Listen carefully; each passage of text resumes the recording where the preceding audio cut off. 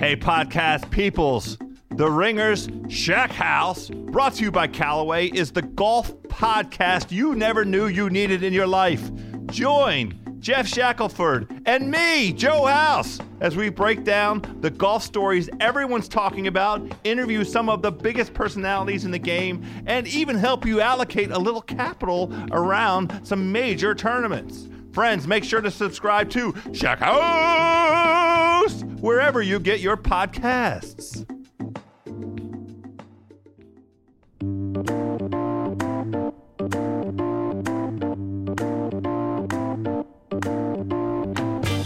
Oh yeah, food pals, we have done it. Welcome, welcome, welcome to House of Cards, a food podcast for the hungry people, by the hungry people. My friends, I am honored, I am humbled, and I am hungry.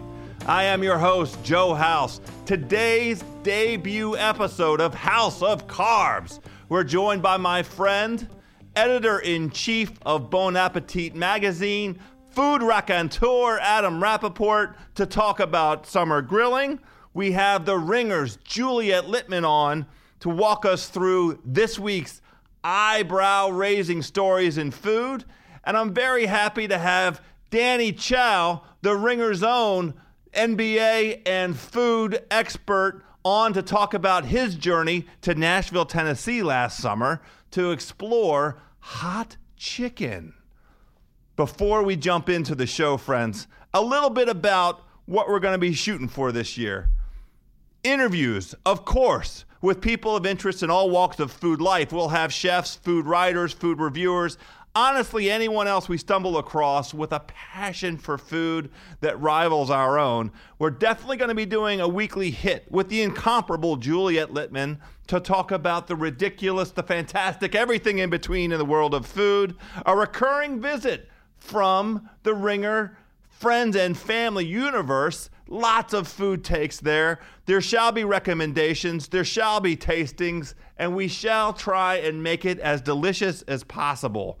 A quick shout out to the good friend of House of Carbs, the podfather himself, Bill Simmons, and everyone at The Ringer for this delicious idea and entrusting its well-being to our palate. Also, big thanks to all of you for finding your way here. The podcast was just announced last week. So much love for the name, the design, and many, many outstanding suggestions for topics and guests. Let's keep up the belly sourcing, my friends. You can always hit me directly on the Twitter and on the Instagram at House from DC. You can also check out the podcast page on Ringer.com. Hit us there. My friends, we're very excited. Let's dive in to this week's show. All right, podcast pals. We have an unbelievable first guest ever on the House of Carbs. My man, Adam Rappaport, editor-in-chief of Bon Appetit since 2011. Prior to that, the style editor of GQ. Prior to that, the restaurant editor of Time Out New York and junior editor, the James Beard Foundation. Rapp is from the District of Columbia. We have that in common. He played basketball at Wilson High School, very close to my house. And Rapp, your Twitter handle and your Instagram, at Rappo4. Tell me, was 4 the number on the back of your basketball jersey? Did I tell you that, or did you just guess that? Dude, I mean, you know, we have research. We run it down over here on the House of Carbs. If there was a photo of the team playing, you would see me on the bench with my back, and you would see the number 4 on my back with the front row view of most of the games of the Wilson Tigers. So that's hot, right? So the other thing we have to mention, speaking of the Wilson Tigers, Rapp's resume includes a guitarist for an underrated 80s punk rock band here in Washington, D.C., The Tigers. And that's part of the background. Rapp and I have walked, we didn't know this until we met a year ago, but we've traveled many of the same steps here in the District of Columbia. So look, Rapp, almost a year ago to the day, you had me on as a guest on the Bon Appetit Foodcast that you host. And I know your audience was like, who in the hell is this guy? I was like, who is this guy? Because I had never met you before. I'd only heard you on the Simmons podcast, and then as I told you that time you were talking about roasting a chicken at 11:30 p.m. to watch a West Coast feed of a Warriors game, I was like, oh, well, I have to meet this fellow who roasts a chicken for himself on a Wednesday night while watching basketball. Like, screw the wife and kid. I'm just going to eat this chicken that's supposed to be for tomorrow's dinner for myself while watching a midnight basketball game. That's all true. And look, here we are a year later, the first ever guest on the House of Carbs. I mean, it was meant to be. It was clearly meant to be, my man. Fate. Yeah, so what are we talking about today? Well, look, in the very first place, you, as the steward of the Bon Appetit operation and keenly attuned to the tastes of all demographics, but one demographic in particular, the millennials, you guys have been very aggressive on social media, both on the BA platform, but also you yourself. Your Instagram is replete with delicious food. And I saw last week on the Comedy Channel, one of those programs, they did this thing, #MillennialFood. Now, it was a joke, and there were some funny ones. I liked very much Netflix and chili. I enjoyed Tinder Tots, and there was one here that I liked very much. Oh yeah, Entitlement chocolate chip ice cream. Entitlement chocolate chip. Anyway, so a bunch of puns on millennial food, but it got me to thinking, and I knew you were the right guy to ask this question. What do millennials eat? All right, I'm going to start off by being complimentary, if that's okay, because I could easily go down a different road about millennials. But I think what's fascinating about millennials, and we're talking about people in that sort of 21 to 36 age, I believe that's the window of a millennial. Unlike us, House, who are both, 47 or so? We're closer to 50 than 40, yeah. Well, yeah, let's. We don't need to go there. But you're talking about people who grew up with sriracha more than ketchup. You're talking about people, you and I thought ramen was like this brick of dried noodles you add a seasoning pack to when we were in college. Millennials know the best ramen joint within a mile of them. For them, Korean barbecue is as quote-unquote American and commonplace as traditional barbecue. So it's fascinating the breadth of cuisines that these kids have grown up with and the access to ingredients to cook these cuisines if they so desire is spectacular. And so I think I'm envious of them. I don't think I ate a vegetable until I got to college. I mean, that's not an exaggeration. I'm not counting iceberg lettuce as a vegetable. Sure. So it has been basically just one generation, which is between us and that demo 21 to 36. When we grew up with fast food, the options were just things like hamburger from McDonald's, roast beef from Roy Rogers, fried chicken from Church's, or Popeyes came in a little bit later. We had pizza from Geno's. But even Popeyes, when Popeyes came to D.C., that was a major thing. You're holy crap, this is the best thing I've ever tasted. I've heard of this Popeyes place. And that was I don't know, there's that one up near Tenley Circle near Wilson High in 85 or something. And that was that was a thing. A real revelation. But the thing that's has changed over just one generation now is the ability to, if you're so inclined, get fast, healthy food. You can go to Chipotle and be in and out of that joint, if the line's not too long, in 6 or 7 minutes, and have something that's basically ingredients that arrived fairly recent from when the food was made, and they're cooking the chicken right there in front of you, and they're cooking the steak right there in front of you, and you can walk out of there with something, if you're so inclined, relatively healthy. What do you think about that? Yeah, I mean, you can go for the bowl instead of the burrito. I do think it's where we're at now, and it's where we're heading. If you look at chains like Chopped or Sweet Green, Sweet Green's a little bit more of a hipster sort of stylized version of Chopped, one of these sort of build your own salad places. That is, it's good. It's you get to design your meal. You're in and out quickly. And if you look at what's happening, especially in the Bay Area right now, there's a lot of these sort of fine casual concepts, as they call them. There's a Greek one called souvla that a lot of the sort of Silicon Valley money is investing in now. That's how people are going to want to eat. They want to be able to walk in, not have to worry about reservations, but still get good food. A lot of these new places in the Bay Area are also also serving wine or beer with the meal, and it's kind of a stylish setting. But like I said, it doesn't have to be this 2-hour commitment to the evening. You don't have to call 2 weeks ahead. And if you live in New York City, like having to get like, oh yeah, we have not 5:30 or 10:30 available, and you're like, screw you, dude. I just want to come have dinner, and I literally have to call a month in advance to get a table. And I get it. It's like, all right, come on in, have some good food. It won't cost you $100, and you don't have to make a reservation. So I'm all for that. You and me both. I mean, this is the thing. You started off by being complimentary, and I'm in the same boat, obviously. Now, as it relates to millennials, what their generation has ushered in, the changing in palates and tastes, and what folks find interesting, and a lot of it, I think our generation should get a little credit. We did sort of uncover how unhealthy certain things could be. The expose on trans fat at McDonald's, not to take a shot at anybody, but that was kind of our folks. That poor guy, what's his name, who did the expose, who ate McDonald's every day for a month. Super Size Me. Yeah, Super Size Me. And I think it's interesting. Like if Super Size Me, first of all, I grew up. I went to McDonald's 3 times a week growing up. I mean, every Friday night, my mom would give my brother and me a $20 bill. We'd walk up to Mazda Gallery on Jennifer Street. We'd have that. 2 other days a week, I'd go to like the arcade, and at 3:30, I'd have a McDonald's meal before I came home for my dinner at 6:30.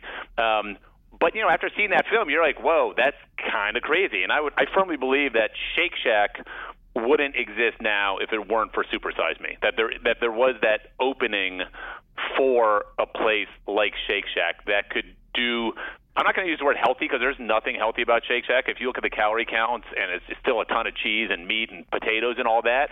Yeah, but the it's sodium, the salt, organically. Yeah. It's better ingredients, more humane, all that sort of stuff. And like I said, people want to eat indulgently, but I think we're a little bit more conscious now and knowledgeable about what we're eating. So that's why you have places like Shake Shack, which I'm all for. I think that's awesome also.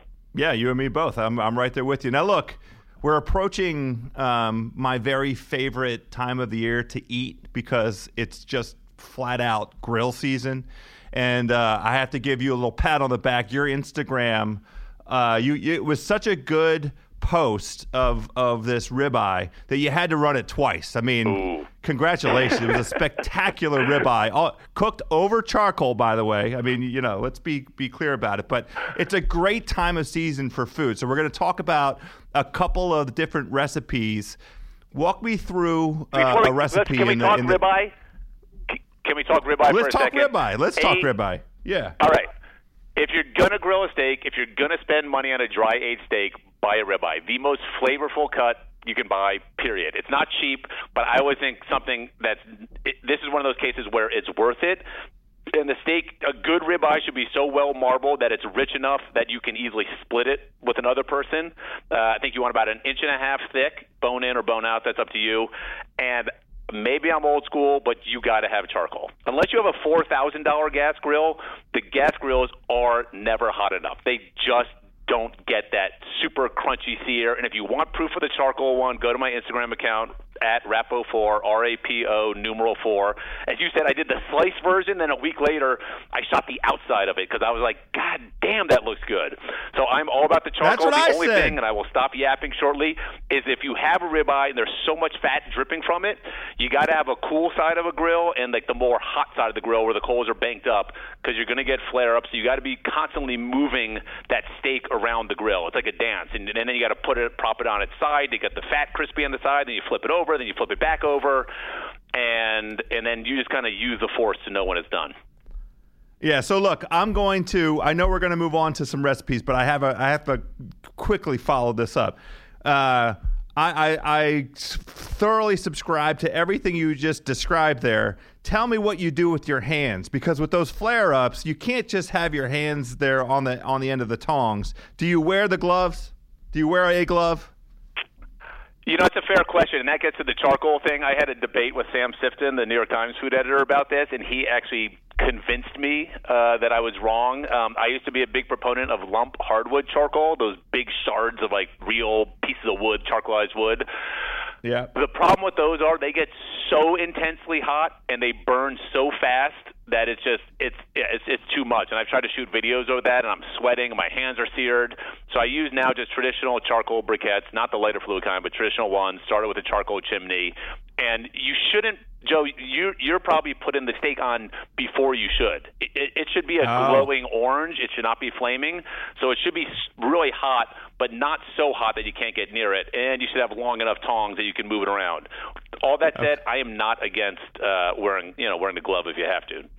That's thoroughly okay. Thank you. I appreciate that. I have the glove and I have tongs that are reasonable length, but I just need a little bit of that insider scoop. So speaking of insider scoop, give me a recipe that's in the current July BA issue that the House of Carbs listening audience would like to jump into. All right, I'm actually going to go the August issue because we just shipped it and it's fresh in my mind, and it's the simple issue. Every recipe, 5 ingredients or less. Can we talk about a caprese salad? Oh, of course we can. I love the caprese. Yeah, but the thing is, you go to restaurants, and most of the time they always screw it up. Like these slabs of domestic mozzarella with a big slab of an underripe beefsteak tomato, and then someone's always drizzling balsamic vinegar all over it. And it's like, dude, stop! So, first thing, it's worth it. Buy the ball of imported buffalo mozzarella, and it's gonna be $12. And you're like, that's insane. I'm paying $12 for mozzarella. And yes, you are paying $12 for mozzarella because it's so freaking good. And you buy that, and you want to let it come to room temperature. You don't want cold cheese. You want room temp cheese, and then you tear it up into shreds with your hands. Then you take your room temperature tomatoes. Yeah, you don't want nice slices. This should be perfect hockey ovals, right? At this point. So torn mozzarella on a platter. Then you slice up your beautiful heirloom tomatoes or the little sun golds or cherry tomatoes. It's nice to have a mix of red and yellow and stuff and green even. You sort of layer those on there in the little nooks between the torn mozzarella.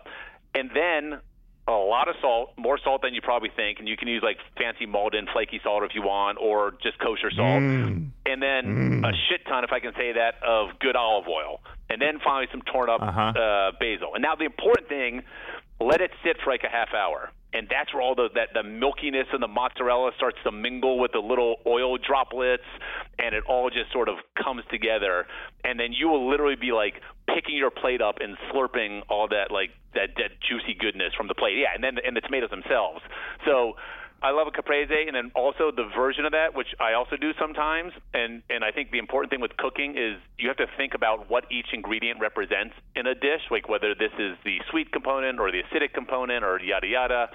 Sometimes we'll substitute really in-season ripe jammy figs for the tomatoes. So you slice up figs, throw those in with the mozzarella and the olive oil and the salt, and then sometimes I'll use fresh mint instead of basil, and so you have a fig caprese salad, and that will blow your mind. I've never heard of such a thing. I'm kind of speechless, to be honest with you. I mean, when is that in season? Is that in season now? Figs it depends where you get them from. Not quite yet. I would say in a little while. You know what's also really good? I just did this the other night. I did a peach caprese salad because tomatoes are a fruit. That's what they keep telling us, literally. So you do a peach instead of tomatoes. You do sliced peaches and mint or basil with that, and that's especially if you're down in Georgia and you get good peaches, that's so good. So yeah, lots of little ways to the peach makes a ton of sense to me. But the key here is good ingredients. It's the best cheese you can buy, the best tomatoes or peaches or figs, and then good olive oil. And like I said, that's simple food is never simple. It's you got to do it right. You got to get the good ingredients, and then don't mess with it much. All right, Rap. Unbelievable. The caprese, the fig caprese, the peach caprese, your traditional caprese. I don't know what else. I mean, it seems like if we're going to go in that acidic fruit direction, there's all kinds of different options available. I'm gonna brainstorm that a little bit. I might belly source it a little bit. I appreciate very much you jumping on here today. Here's my last question for you for today. This is something we're going to ask all the guests. Last meal on Earth. What do you got? Okay, I'm going to go with a lot of what I've already spoken about. As people know me, I'm a man of habit. But to start off, I know this is kind of what the healthy people who like to drink, but a vodka soda. But it's got to be good, like a good vodka, like a Ketel One. And I insist on the little 8-ounce bottles of Canada Dry because I want my club soda super crisp. And like, when I see a bartender use like one of those big bottles that's been half open for a half a day, I'm like, no. I want a freshly open, cracked open, crisp bottle with good ice cubes, lemon wedge, and you got to get that balance right. I would probably say it's half vodka to half club soda. Also, it's that thing like when you think about when your doctor asks you how many drinks you have a day, and you're like, I don't know, 1 or 2, and then you pour yourself a drink, and you realize like your one drink probably equals 3 drinks. So that's a whole other story. So a couple of vodka sodas, dry-aged ribeye on the grill, sliced over arugula with some lemon wedges, maybe a little olive oil drizzled on there. Roast potatoes, skin off, kind of as they do in Italy, cut into cubes with some like whole garlic cloves and rosemary on the pan. And so each side of the potato gets super crispy. It's like a super crispy cube. Little sea salt. And then, I mean, kind of that's it. I don't even need dessert. Like, I'm not a big dessert guy. If you give me enough carbs, speaking of carbs, you give me enough potatoes and steak, like, I am fine. Maybe a glass of rosé. Can I do a couple glasses of rosé with the meal? And we're eating outside. Is that all right? All of it. It's your meal. Now, look, one thing, I feel like you might have let me down a little bit. That sounds so goddamn delicious, and I'm starving right now. One pro tip you could have shared with me before you get going with a food podcast, you got to have some lunch. I mean, I think I've learned an important lesson today.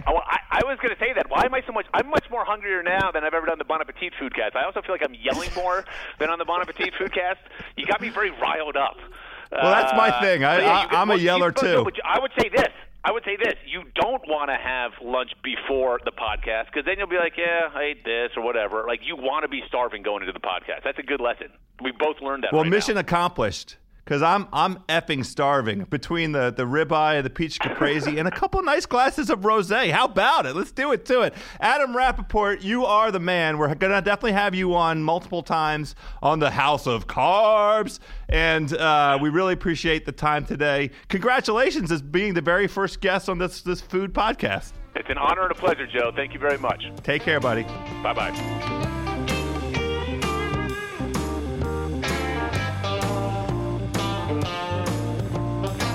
All right, before we jump into this next delicious dialogue, we have to do a little background here.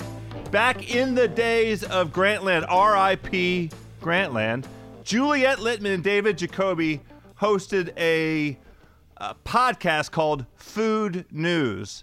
And for those of you not familiar, each week they would run through mostly ridiculous and oftentimes bizarre food-related stories that they would dig up.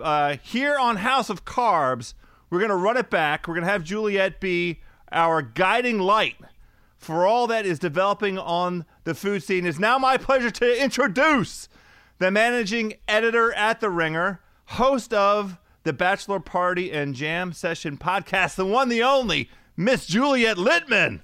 Hi, thanks for having me. Woo! How about it? Look, Juliet, I have to tell you, in my negotiations with the Ringer brass over this food podcast, I didn't ask for many things, but one of the things I insisted on, this was a non-negotiable item. I must have Juliet Litman on this podcast on a recurring segment. That's so now, nice, look, House. You're my favorite. Yeah, look. Food News is a venerated and venerable brand, you and Jacoby. Thank you. So yeah. Did you clear it with him?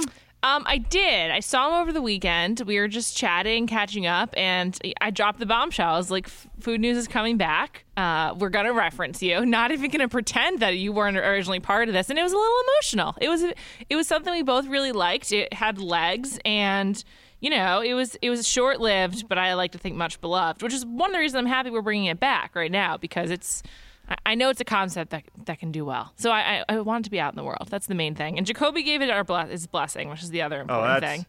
Yeah, of course. I mean, he's on to more serious things. I saw on the Twitters last night, he's giving like NBA commentary and whatnot. He was on SportsCenter yesterday. I walked in to buy breakfast here at work, and there's like a TV on, and he was just on TV talking about Paul George. I was like, well, you don't need Food News. You've got Paul George. That's right. The Obi-Wan Jacoby. Bigger and better things. But we're thinking of renaming this segment to be something else. Maybe more like This Week in Food or something. We're workshopping it.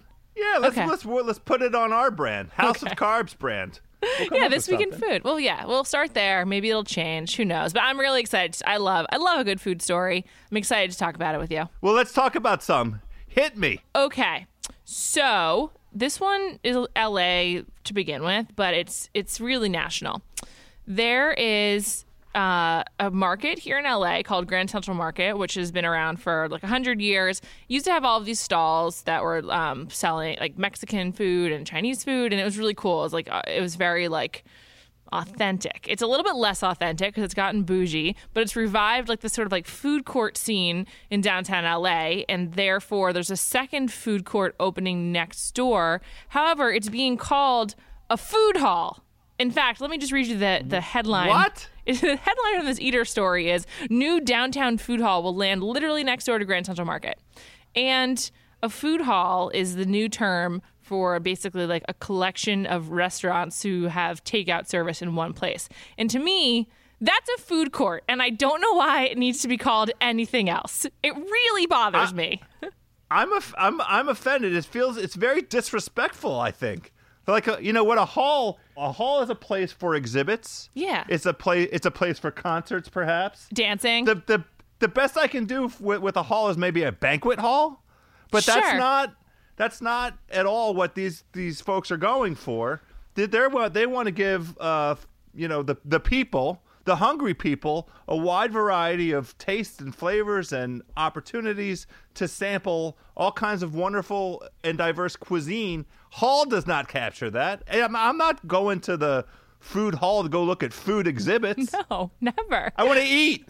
Never. And also, I just don't know why it needs to be dressed up. Like, a great food court is something very exciting to me. So why do we need to change the name? Like, I just don't get it. There is a really good food court in downtown already, and it has like a fancy name. It's not food hall. It's more like, it's like something having to do with the address. And let's just call a food court a food court. It's a great thing. I don't know why we need to mess with it. Well, it's equally okay to me to call those places markets. Yeah. Because they're selling goods as well as the food in most of the installations, so that's fine too. But you're right. Food court is perfectly understandable. Everybody knows what it's about. They know what to get at the food court. You can get a lot of things at the food court. Yeah, absolutely. Also, I feel like it's trying to like distance itself from like a food court that has like Sparrow and like Chinese food. What's the Chinese food chain Panda? What's it? Panda Express. Panda Express. Thank you. What's wrong with those? I'd be happy to be associated with both of those. I don't know. I'm really against this movement. I'm really against it. Yeah. Well, you and I, let's start it. Okay. Down with the food hall. Down with the food hall. I agree. So what's next? What else do we got? Okay. Big news. Amazon is making waves in the food space. You may have heard they bought Whole Foods for like billions of dollars. I think it was right. $13 billion. Well, they're not done. They're not done taking over. Last week, they announced that they are teaming up with Olive Garden to deliver Olive Garden to your home. So you don't even have to go to the restaurant to get it. I just want to say, before getting into the mechanics of it, what's the main reason people go to Olive Garden? The breadsticks. Breadsticks and the never-ending pasta bowl, right? Like the two things that are Yes. unlimited. So Yes. if it's being brought to you, it's not going to be unlimited. So what's the point of that? But This is a great point. thank you. The reason why Amazon can offer this service and they were also able to buy Whole Foods and like have it be a good idea is because they already have like this ridiculous network of distribution centers, and they already have the infrastructure to get things from point A to point B. That's what they excel in. Like they also have a good website for buying stuff, but the reason it's so good is because they can get you your socks or your toilet paper or your books or literally anything in like 48 hours or less if you're willing to pay for it. So the point for Olive Garden is they can harness that infrastructure to their own benefit. But I don't think Olive Garden will deliver well. I mean, first of all, I'm from New York City where they really excel at takeout and delivery. Like there's Outstanding. It's one of the Italian food. Yes, one of the biggest strengths of the city.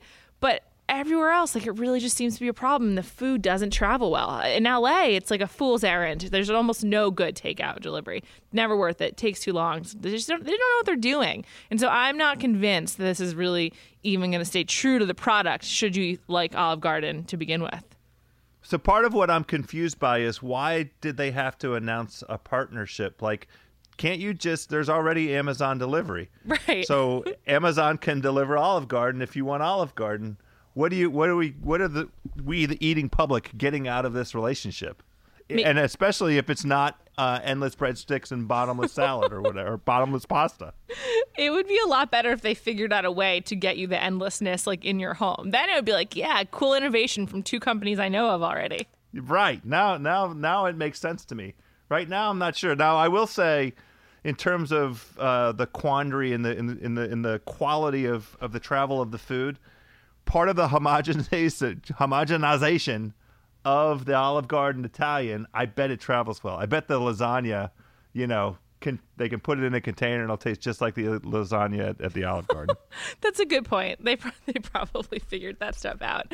I don't know. I just think local Italian food does deliver well. Like, that's kind of, if I am going to do it in LA, I get pasta because that's something that can sit. Like, tomato sauce tastes better the longer you leave it out or whatever. Or not it's out, so true. Yeah, you got to let it stew for a long time. Ooh, yes. Yeah. Well, speaking of stewing for a long time, I've seen the headlines. There is this innovation that Sonic is introducing. Yes. I'm not sure how I feel about it. Let's talk about that. Thank you for bringing it up. The newest innovation at Sonic is a burger that's supposedly more climate friendly because it is made with a combination of beef and mushrooms. To quote this Fast Company article, the burger is made with beef, 25 to 30% mushrooms, and seasonings, and served on a brioche bun with mayo, onions, lettuce, tomatoes, pickles, and melted American cheese. Another option comes with bacon, mayo, and cheese as well. Well, here's my question. Is it called a yuck burger? Because it sounds yucky to me. The problem is with mushrooms, a lot of people hate mushrooms. Right. I also think 25 to 30% mushrooms, but no specification of like how much beef. I thought that was really weird. Like, are we supposed to assume it's another 65 to 70? Or is there some other stuff in there that they don't want to admit? And they're just kind of going with a blanket like beef, 30% mushrooms, and everything else. Because that's sketchy. The other thing about it that concerns me is when I go to Sonic, the last thing I have in my mind is anything healthy, anything natural, anything organic, anything that looks like, came out of the ground. Not interested in that if I'm going to Sonic. No. It needs to come out of a fryer or an icy machine. That's what I want out of Sonic. Sonic sells mozzarella sticks, which is just not widely enough sold. Like, every fast food place should have mozzarella sticks. But anyway, if you're at Sonic, like, clearly you're getting that over this bullshit burger. Who wants mushrooms ground up into their burger? That's gross. Ah! No, thank you. No. Out on the yuck mushroom burger. We're out. Goodbye. No, thank you, Sonic. All right. Can I talk to you about one last thing before I go? Please do. Okay. I know this is a little dated at this point, but I've just been, I knew you're the only person who could really get into this with me because I tried my other colleagues and they're like tepid at best. The day after Markelle Fultz was drafted by the Philadelphia 76ers, he had an editorial in the Players Tribune. It was like kind of a tribute to Joel Embiid, but moreover, it was really a tribute to Chick-fil-A. And like he was saying he was excited to play in Philly because at his workout, they had all of his Chick-fil-A chicken sandwiches, and there's 7 Chick-fil-A's in Philly and 0 in Boston. And basically, like, it just kind of seemed like he was basing his excitement about his future on his accessibility to Chick-fil-A. And I just think that's a little alarming for the number one draft pick. No, I totally get where he's coming from. Okay. I very much liked that aspect of the story. It was kind of a gating item for him. It was like he made the point of saying when Boston had the number 1 pick, he had done the research. No Chick-fil-A's in Boston. But then, this Philly thing popped up. He heard from his agent. He sent a note, Chick-fil-A ? Didn't get an answer fast enough. So he Googled it himself, found out that there were 6 or 7, and immediately, was not just comforted, but enthusiastic about the possibility of Philly. And then it's the little things that these teams do. They knew this about Markelle, and I love this in the story. He arrives at the practice facility, and there it is, a whole spread of Chick-fil-A breakfast sandwiches. Philly doing work. I mean, talk about the process. They really, the process is just delivering in every which way, shape, and form. Am I right, Juliet? I guess so. I was just sort of shocked that this didn't get more attention. Like, okay, this guy really loves Chick-fil-A, but maybe that's just normal for 19-year-olds. Like, that's what they make their life decisions around. I don't know. Well, 19-year-olds and middle-aged men who may be closer to 50 than the age 40. That's the range of demo, perhaps. Okay, fair enough. I'm wrong. Yeah. It's just good to know that now one of the key rookies is a fast food enthusiast, specifically Chick-fil-A. I do like knowing these things, even if I question whether you should make your biggest life decisions based around them. Well, is there anything that's more important than what you're going to eat? No, great point. Okay. I mean, the House of Carbs is kind of an important element of what we're all about here. Yeah. Thanks for having me, House. It's been a delight to be on the inaugural episode. Awesome. Thank you, Juliet. Loved having you. Can't wait to have you on another 550 times.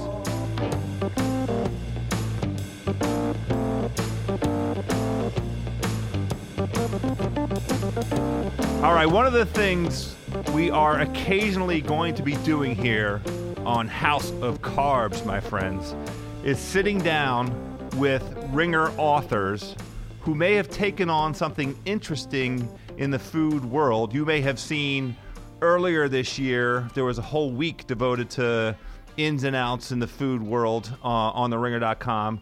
Last year, our good friend Danny Chow, who is by trade more of an NBA writer, but also a known food enthusiast. He'd done a couple pieces for Grantland, R.I.P. Grantland, about, I know he wrote one about his competitive eating interests. And speaking of competitive eating, Danny is indeed the reigning House Eats champion of the world. Danny and I sat down and tried to eat some tacos. Well, we did eat some tacos. We ate quite a number of tacos, but I could not eat as many as Danny. Danny's real job is associate editor at The Ringer, NBA writer, and I'm very excited to have him on to talk about a story he wrote last year called The Burning Desire for Hot Chicken. Danny Chow, welcome to House of Carbs. You know what? It's a pleasure, House. I've been waiting for this moment my entire life. I find that hard to believe, but look, you wrote a story that deserves a little bit of a deep dive, and I know you won't brag, so I'll brag a little bit. It made Longform's Best of 2016 Stories of the Year, the food category. So The Burning Desire for Hot Chicken. Where did the inspiration for hot chicken come from? So a couple of years ago, I was watching this show called Mind of a Chef, which is produced by Anthony Bourdain. And in one episode, a very popular chef, H. Sean Brock, out of Nashville and Charleston, went to a place called Prince's Hot Chicken to eat hot chicken. And in the episode, there were a bunch of weird, hallucinogenic effects that were going on. And it really amplified the pain that it looked like he was going through. And me being this complete heat freak, I was just like, I need to have this before I die. And I guess before we get into it, I should probably explain what hot chicken is and where it came from. So hot chicken is essentially just a piece of fried chicken that is covered in a spice mixture of cayenne pepper. And if you want to be more daring, some places use much more spicy peppers, like ghost peppers or Carolina Reapers, and it's held together with an oil mixture. And because the oil mixture comes straight from the fryer, it doesn't get soggy. It actually stays crisp and stays crisp for a really long time. And the really funny thing about hot chicken is that it has an incredible origin story. So the story goes, sometime in the 30s, around the Great Depression era, in East Nashville, which was a predominantly black neighborhood in Nashville, there was a man named Thornton Prince. He was tall, dark, handsome, and he was known in the neighborhood as, a womanizer. And his girlfriend at the time was very much sick of his shit. She wanted to teach him a lesson one night when he came home. So in the morning when he woke up, she decided to make him his favorite dish, which was fried chicken. But she was like, I'm going to make this guy pay. So she basically took all of her cayenne pepper from her pantry, just caked it onto the fried chicken, served it to him, and was like, here you go, honey. And he loved it. He absolutely loved it. He asked her to make it for his friends, for the neighborhood, and that's kind of how it started. Yeah, we got Prince's Hot Chicken Shack. What was the name? What's the proper name for it? Yeah, I believe it's Prince's Hot Chicken Shack. Before it was called Prince's Hot Chicken and Barbecue Shack, but I think they changed it once hot chicken became more of the staple dish there. I'm going to take a very quick aside. Anytime you call a place a shack, I feel like I'm going to like it. It's fantastic. If there's something about, calling something a shack that just takes the food. It might only be 50-50 food, but it takes it right up to like 75-25 in terms of how much I'm going to like the experience. Now, speaking of liking the experience, go ahead. Yeah, I think it has to do with, the intimacy. When you think of a shack, you don't think of a very big place. It's a place that, you are going to be there with the people making the food, and you are going to be enjoying it right in front of them pretty much. Yeah, and you're probably going to come out smelling like the food. You're probably going to be wearing the food. Those are all really desirable qualities in a meal. If you've got the time and the energy to get into it, go into the shack and get that shack experience. Now, look, speaking of intimate experiences, you have demonstrated, and I think primarily on your Instagram, a pretty big appetite for what I'm going to call challenge food, in the sense that you are a guy that is not afraid to try a whole variety of things, exotic things that people may not think about putting in their mouths. And you're also a guy, you mentioned it earlier, that loves the heat. So give us a little bit of background in terms of your experience with challenge foods before we dive in here. And the reason I want to do that is because I want to get a feel for how this hot chicken, and I know that at one place you had the hot fish. I want to sort of get it on the chow scale. How did the Nashville experience sort of rate on your overall sort of the chow challenge food scale? So my family is just a bunch of heat seekers. When I was 4, I was already kind of eating soy sauce with little bits of Thai chili in it, just because my dad was just like, look, I'm eating this with every meal. I'm not going to have my son not eat it with me. It was just a family thing. And so I kind of developed a tolerance for it and developed a real palate for it. When I was in high school, I will remember this distinctly, and it's actually a part of my piece. Me and a group of friends went to a Sichuan restaurant, which is a Chinese restaurant that serves a very specific style of Chinese food from the Sichuan province, which very much focuses on very spicy, very, very warming foods. And they serve us this huge bubbling pot of boiled meats and vegetables. And on top of it is this glorious red slick of oil that you could just tell is just going to melt your face off. And we all decided to kind of lean into the pot and take a big whiff.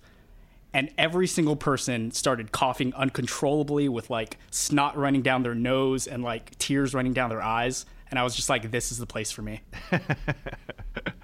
So we've established your bona fides, the bona fides, in terms of the heat. Tell us a little bit about the heat that you found down in Nashville. So the first place that I went to was Prince's, because I needed to have the original. I needed to have the standard bearer of hot chicken. And they have, I believe, 4 different spice levels. They have mild, medium, hot, X hot. No, they have a 5th. I got the 5th, which is triple X hot. Oh my God. Yeah, I got the triple X hot. The woman behind the counter was just like, boy, I want to see you eat this. And I was just like, yeah, sure. I would love to have you watch me eat this. She offered me a little ranch container. I politely declined. I sat down next to a couple from Chicago who were visiting to try hot chicken as well. They both got medium. They were watching me eat this XXX hot, and nothing happened. It was not that hot for me. I ate it, no problem. The fried chicken was glorious. One of the best pieces of fried chicken I've ever had in my life. But in terms of heat, I didn't really feel it until about 5 hours later. Does it sort of soothe itself, or do you have to do anything to help soothe it? To be honest, I have so much experience eating chili peppers of all varieties that I kind of just deal with the pain. Yeah, I'm asking because you had 2 other places to go to. I did. And I want to hear a little, in terms of the schedule, did you go the very next day to the next venue? Yeah, I was only in Nashville for 3 days, so I planned it out. Okay, well, there you go. I did. Yeah. I did Prince's at night on the first night. and then I did Bolton's, which was actually started by a former cook at Prince's. And that place I actually thought was spicier than Prince's. And it kind of had a different vibe. That was the place that I had the hot fish. Yep. Yeah, and it was awesome. It was a completely different vibe. It almost felt like it was a lot smaller, more of a shack type feel, actually. And, you know, there were people walking in, regulars, talking to the staff and kind of catching up with their day. It really felt like I was in someone's, you know, living room eating this amazing fried fish and fried chicken. Yeah. And how about your reaction to that one? How'd that go? I guess I'd kind of acclimated my body to the whole hot chicken experience. So I actually don't remember it being quite as bad as Prince's later on. But I was also drunk, so that was probably that's one way part to of do it. Oh, absolutely. The hot chicken is absolutely a drunk food. You should not be eating it too early or too, sober. And what about what does it matter what alcohol you've been drinking? Let's see. I mean, it was mostly beer. Yeah, that's what comes to mind. I would imagine drinking beer beforehand, drinking beer during, drinking beer after. Yeah, it's a great combination. Okay, so let's jump to the third place. You had the fish at Bolton's and a little chicken. What was the third place? So the third place was Hattie B's, which is actually a much newer establishment. Bolton's and Prince's are kind of the OG on the hot chicken frontier. Hattie B's was kind of like a newer, kind of more hip, tourist-friendly place, kind of in the heart of Nashville. Both Bolton's and Prince's, you kind of have to go to the outskirts to East Nashville to get to. So there, automatically, I saw a much longer line of people who looked like tourists. And I have to be honest, I wasn't expecting it to be on the level of Bolton's or Prince's, at least in the spice scale, just because I was thinking, they're probably going to dilute it for tourists. I ordered the spiciest version because that's what I did on each of my trips. And they told me, so this is actually going to have ghost peppers. And I'm thinking, oh my God, this is like my final leg of my mission. I'm getting on a plane 4 hours later. This is going to destroy me. And it did. It really did. I walked out. And it did. I walked out and my face was numb. My arms were numb. My legs were numb.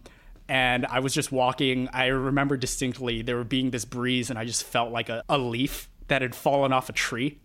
It was an incredible, like, weird, hallucinogenic experience that I did not get at the other two places.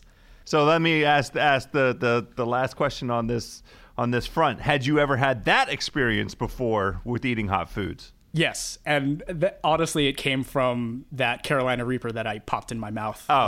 So that pepper took you on the whole hot tour. So yeah. Basically, if you hit a certain level of Scoville units on a pepper, it's gonna drive you to start feeling things that you wouldn't expect your body to be feeling from eating, a natural food and not like a recreational drug, Hey, thank you so much for jumping on House of Carbs, the very first episode ever. We're going to have you many times over the course of this podcast, and I'm looking forward to whatever you have coming next in terms of food writing. Maybe you have anything in the works right now? I do. So I'm actually going to be traveling to another city in the South, but I guess I'll leave it at there.